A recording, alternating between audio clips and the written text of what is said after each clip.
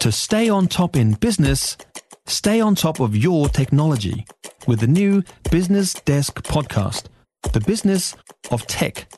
Listen on iHeartRadio or wherever you get your podcasts. Hard facts, hard opinion, hard hitting. News Talk ZB Early Edition with Kate Hawkesby and One Roof. Be property prepared on News Talk ZB. Good morning, Tim Dower in for Kate. It's 5:15. A Wairarapa school bringing in drug detection dogs to carry out some random searches. Part of a program looking at other issues, wider issues, drugs, alcohol and vaping at Kuranui College in Greytown. Simon Fuller is the principal there, and thanks so much for being with us this morning, Simon. Good morning. How are you? Hey, Tim. I'm good, thank you. How are you? Yeah, very well. Is this about catching kids with drugs or more about sending a message about the environment you want to set there? Oh, it's about educating kids around societal pressures. As you said, the detected dogs are just one measure out of a whole lot of responses we're doing to educate kids to make good, healthy choices. So, no, it's definitely not about catching kids out. It's about ensuring we've got the safest school possible and being proactive in that space. So you're sending a message, this is not a place you bring... You can't actually have the dogs sniff the kids anyway, can you? No, nor their bags. The dogs are there to search the school property. You've got some reaction from parents. How's it going down in the community?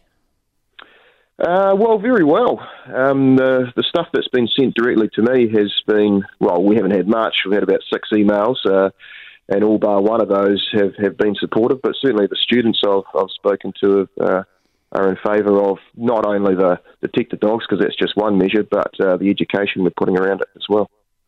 You're also hitting on the issues of vaping and alcohol. Yes. Yeah, well, you could talk to any principal in the country and they would say that, look, vaping over the last sort of 2 to 3 years has really kicked off. So we're doing some work in that space around some workshops with parents, students and staff. There's a whole lot of education around vaping and knowledge that needs to be brought to the fore around actually how harmful it can be. So we're doing that and just helping students make the best choice. Very difficult, isn't it? I mean, you can lay down the law quite brutally when it comes to drugs and even alcohol when you've got the restrictions you have. Vaping, very much less so. Yeah, it's an interesting one. Certainly, schools sort of like councils set their own bylaws around this stuff, so you can treat it like smoking cigarettes, etc., as schools have done in the past. But if we want to make some change in this space, then education's the key, and that's the approach we're taking.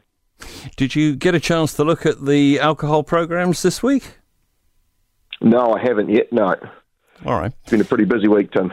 I'm sure it has. Thanks so much for being with us. Simon Fuller, who is the principal at Kuranui College in Greytown, bringing in drug detection dogs, part of an overall campaign to address vaping, alcohol and other issues in the college.